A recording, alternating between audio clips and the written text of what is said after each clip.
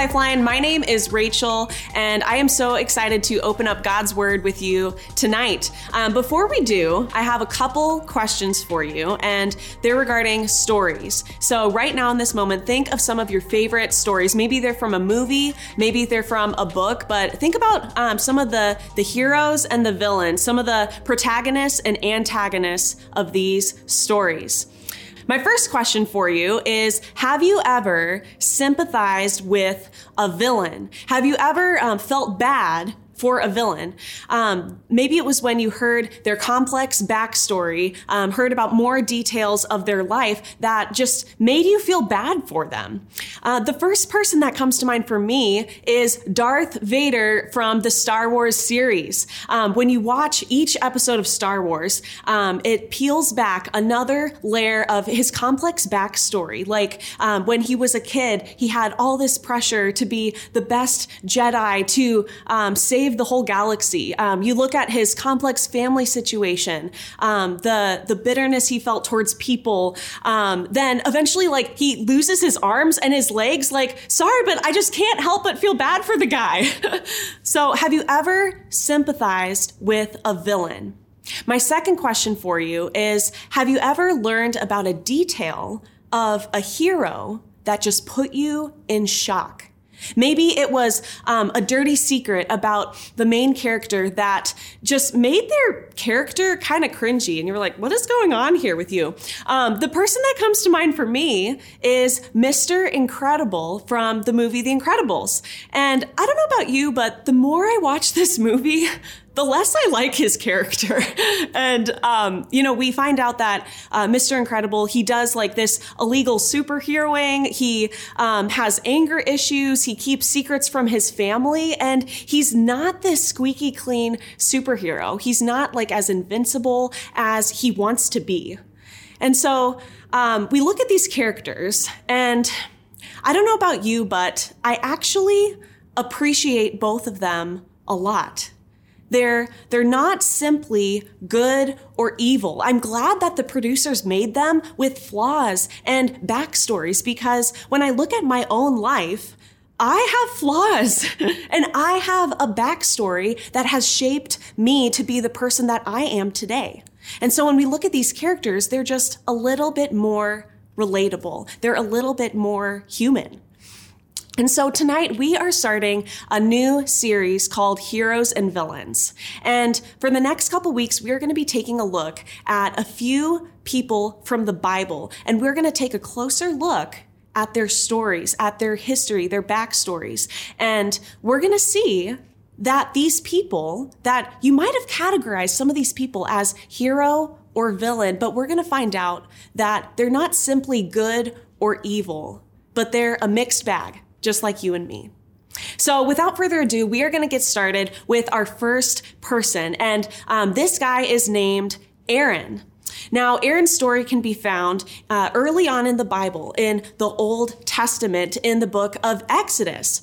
And if you know anything about Exodus, you might be thinking, oh yeah, Moses, plagues, Egypt, these things might come to mind. But in case you don't know what's happening right now in the story, I just want to give you a brief context of where we are in the whole story of the Bible. So, in the beginning, in the first book of the Bible, in Genesis, God calls this guy named Abraham, and he has a conversation with him, and he makes a promise and says, I am going to make your family huge, like thousands of people huge. I'm going to make you a great nation, and I'm going to have a relationship with you, and I'm going to give you a land to live in. And so we find God keeps his promise, and he makes Abraham's family enormous. And so over time, through a long series of events, Abraham and his family, eventually they would be called Israel. Israel finds themselves in the neighboring country, Egypt. And they're in Egypt, and, like families, they make more families, and they're getting to be pretty big. And so the king of Egypt, the Pharaoh, he sees all of this happening, and he says, okay, you guys, stop growing as a nation. I don't want you to take over my people. So he does something kind of crazy here. He puts Israel under the Egyptians, he puts them into slavery, which is a terrible thing, but this is what happens. And they were actually enslaved for 400 years. It's a long time. And so this entire time, Israel was crying out to God and they were saying, God, what is happening? Where are you in all of this? Please take us out of slavery. Come through for us. This is what they were saying to God. And God heard their prayer. And this is when he called Aaron and Moses. And you might have heard this name Moses, but he called Moses and Aaron to be these spiritual leaders to lead the people out of Egypt. And so through all of this, Aaron sees God do powerful things. In fact, God uses Aaron to do a lot of powerful things. Like he does miracles through Aaron. Aaron watches God provide signs to the Pharaoh. And these are some of these plagues as a sign to say, I am the true God. These other nations, they like Egypt and other places, they worshiped a lot of different types of gods, like the sun god or the rain god or the fertility god, like all these different types of gods. But the purpose of Israel was to be a light to the surrounding nations. And even through all of the miracles that God did, that Aaron saw, he was showing himself not only to Israel, but to Egypt and the other nations around. So Aaron sees God do all of these things, and eventually God delivers them. He delivers them from slavery to freedom. And so this is where we find ourselves tonight. Israel, they pack their bags, they got their backpack, they got their sack lunch, they are out of Egypt, and they are walking away. They're looking for the land that God has promised them. And they find themselves at this mountain, and this mountain's very important. It's called Mount Sinai. And Moses goes up this mountain and has a conversation with God. And in this conversation, God gives Moses a few instructions. And you might have heard this before, the 10 Commandments. Now, these instructions were some instructions of how to be God's distinguished people, how to be a light to the rest of the world, to share about who God is. So Moses goes down the mountain. He gives Israel the 10 Commandments. He shares with them these instructions. And one of these instructions is very important for our story tonight. And that instruction is that you shall have no other gods, little g gods, no other gods before me. And, I think this is a pretty decent request, right? Like, God literally just saved the nation of Israel. He moved them from slavery to freedom. And so God says, I just want to have a relationship with you. And so this is God's heart behind it. So they hear the 10 Commandments from Moses, and then Moses takes a second trip up the mountain. And this second trip up the mountain, he was going to get more detailed instructions from God about how Israel was to be a distinguished people. But this trip was a lot longer. And so this is where we find ourselves in the book of Exodus tonight. We are in chapter 32. So if you want to turn to Exodus chapter 32 with me, this is where we're at. Aaron and the people, they're downstairs, and Moses and God, they're upstairs on this mountain. And so this is where we find ourselves tonight. So chapter 32, verse 1, it says, when the people saw that Moses was so long in coming down from the mountain, they gathered around Aaron and said, come, make us gods, little g gods, who will go before us. As for this fellow Moses, who brought us up out of Egypt, we don't know what's happened to him. Okay, so quick pause. Didn't God just say, you shall have no other gods before me? They just heard these 10 Commandments. They just heard these instructions from God. Why are they trying to go make these other gods now? It's almost like this instruction went in one ear and out the other. So they go up to Aaron and say this. So how does Aaron respond? Verse 2, Aaron answered them, take off the gold earrings that your wives and your sons and daughters have and bring them to me. So all the people took off their earrings and brought them to Aaron. He took what they handed him and made it into an idol, cast in the shape of a calf, fashioning it with a tool. Then they said, these are your gods, little g gods, who go before you, who brought you up out of Egypt. When Aaron saw this, he built an altar in front of the calf and announced, tomorrow there will be a festival to the Lord. So the next day, the people brought burnt offerings and presented fellowship offerings. Afterwards, they sat down to eat and drink and got up to indulge in revelry. Okay, what is going on here? The people, they're coming to Aaron because they see Aaron as this spiritual leader. And so they're coming to him in their fears and they're saying, okay, we're waiting for Moses. We are looking for this next step from God. Maybe we should take this route. But Aaron had a choice to make here. He could have chose to lead the people towards God. He could have said no to their request. But instead, he leads the people in this different direction away from God. You know, when I was a kid and I heard about this story, I always thought to myself, like, okay, the people, they're getting bored, they're getting tired, they're waiting for Moses, he's up on this mountain. They just wanted to have a party. They just wanted to have a good time, so they're eating, they're drinking, they're just having a good time, right? But that's not what is going on here. What's really going on here is that the people were afraid. The people were afraid that the God who brought them out of Egypt was not going to come through for them. They did not think that he was going to show up for them, so they wanted to take matters into their own hands and to make this idol, this physical representation of this God. So they worshiped to it, they sacrificed to it, they did these things because they thought that doing this would change their situation. So they wanted to take control of the situation. But this is not what God asked them to do. But we see Aaron as this leader. He goes along with it. So in the next verse, we find that Moses finds out about this situation. He finds out what's happening downstairs. Verse 7, then the Lord said to Moses, go down because the people who you brought up out of Egypt have become corrupt. They have become quick to turn away from what I commanded them and made themselves an idol cast in the shape of a calf. They bowed down to it and sacrificed to it and said, these are your gods, O Israel, who brought you up out of Egypt. So Moses finds out about this and he's pretty shocked. He's pretty upset, and for good reason. God is upset. And so Moses, he goes down the mountain. And so we're going to skip down to verse 21. In verse 21, he confronts Aaron. So he goes up to him and he says this, what did these people do to you that you led them in such great sin? Then verse 22, do not be angry, my Lord, Aaron answered. You know how prone these people are to evil. They said to me, make us gods who will go before us. As for this fellow Moses, we don't know what's happened to him.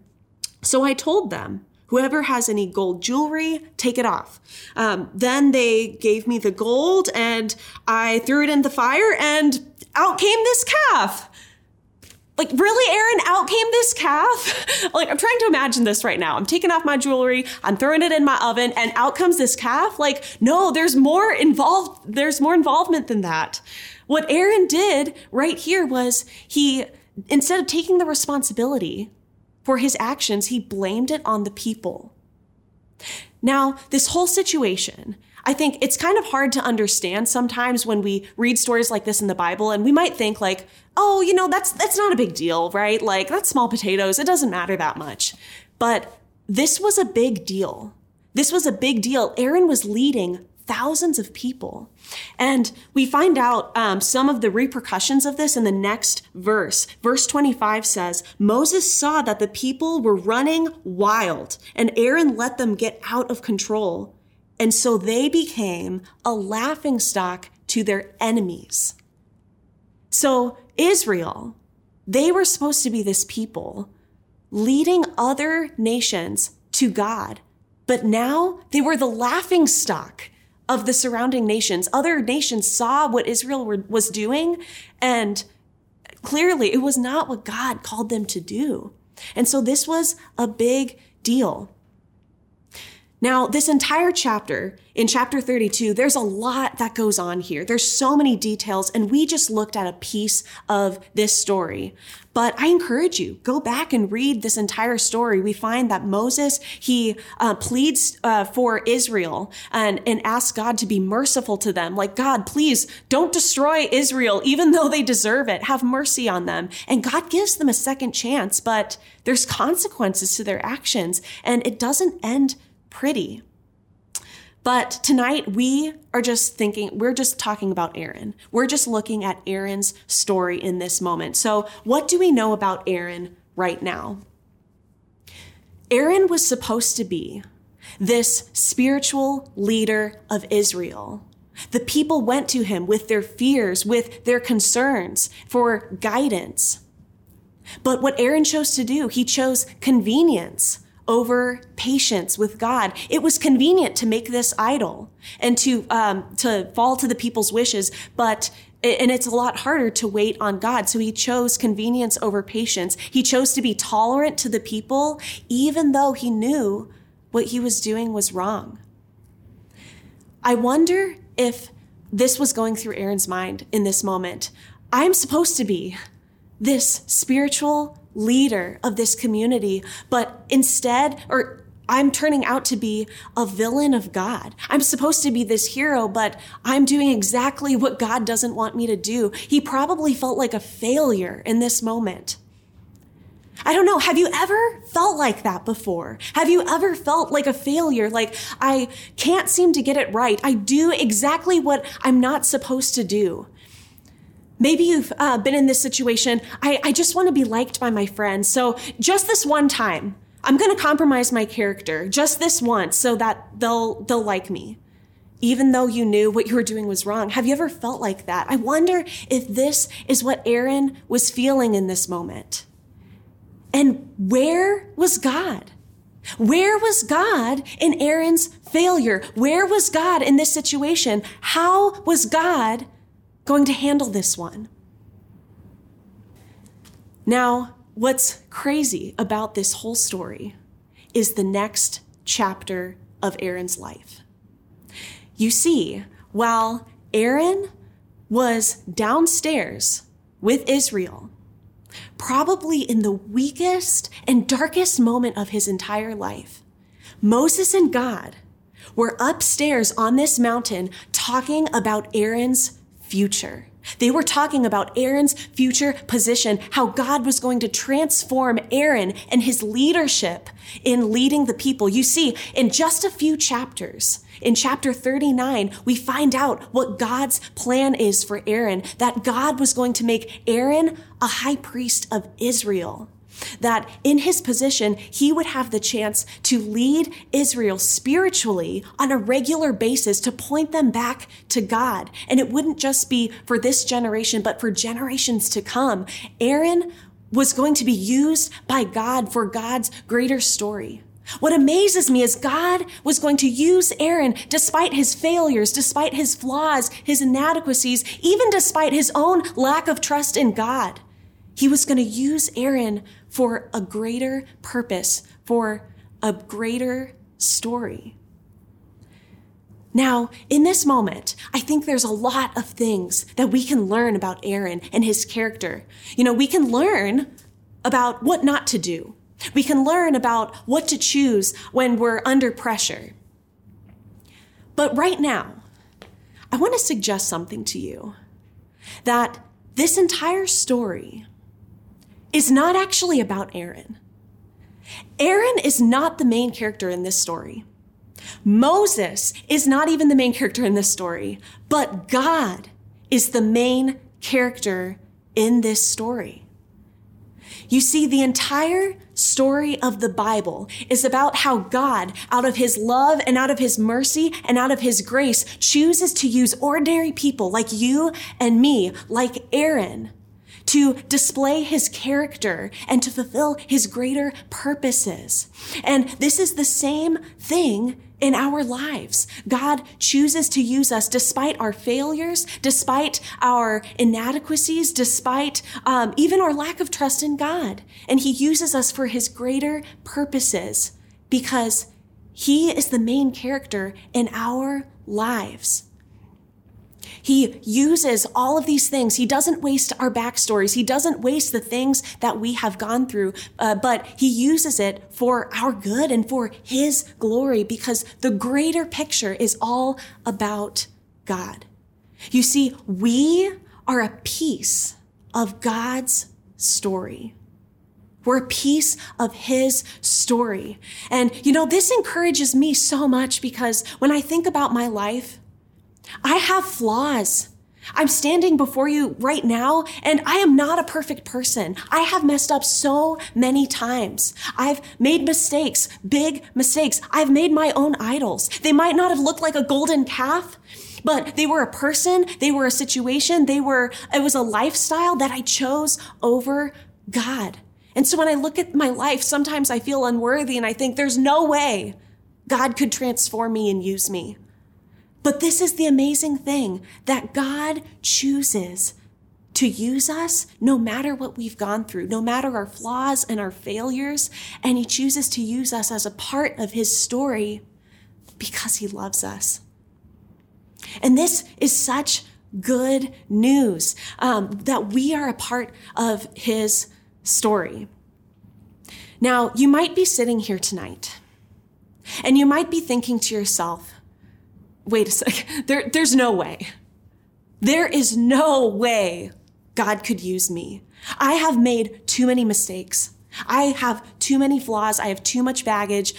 Because of A, B, or C, there's no way God could use me. But I want to share something with you and encourage you in this. The good news of the gospel is that this is exactly why Jesus came to this earth. He came to this earth. He lived a perfect life, and his mission was to go to the cross. His mission was to die on a cross, to take up our shame, to take up our baggage, to take up all of those flaws and failures. He nailed it to the cross. And in that, he had victory over death. He had victory over all of those things. And he offers us new life and to be a part of his story. This is good news. I want to share with you that Jesus has forgiven you 100% of all of those things.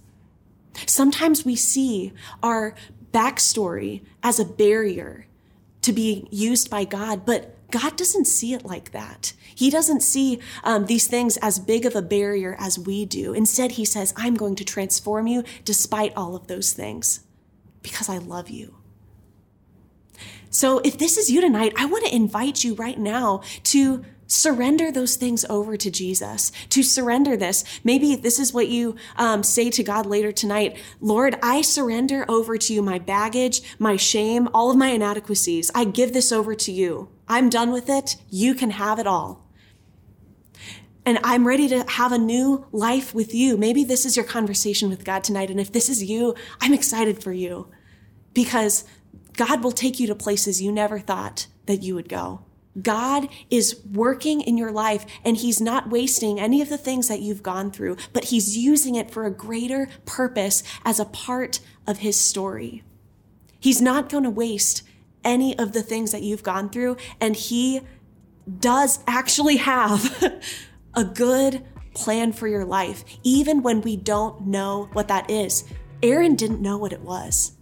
He was in a dark place, but God brought him out of that place and changed his entire life.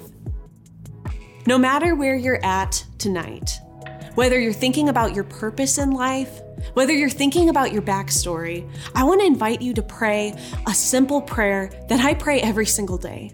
And it's just 3 words, and it is, God, use me. Just use me. You can pray this whether or not you're thinking about your purpose, whether or not you're thinking about what the next step is in your life. You can pray this when you're thinking about your story and how God can use you as a part of his story. But as we're closing our time together tonight, I would love for all of us to pray this prayer together as a Lifeline family. So let's pray right now. God, thank you for using us despite our flaws, despite our backstory. Thank you for using us as a piece of your greater story. Thank you for giving us purpose in you. I pray that as a Lifeline family, that you would use us Despite everything that's happening in our life, even when we don't know the next step for tomorrow, I pray that you would simply use us. We just pray this in your name. Amen.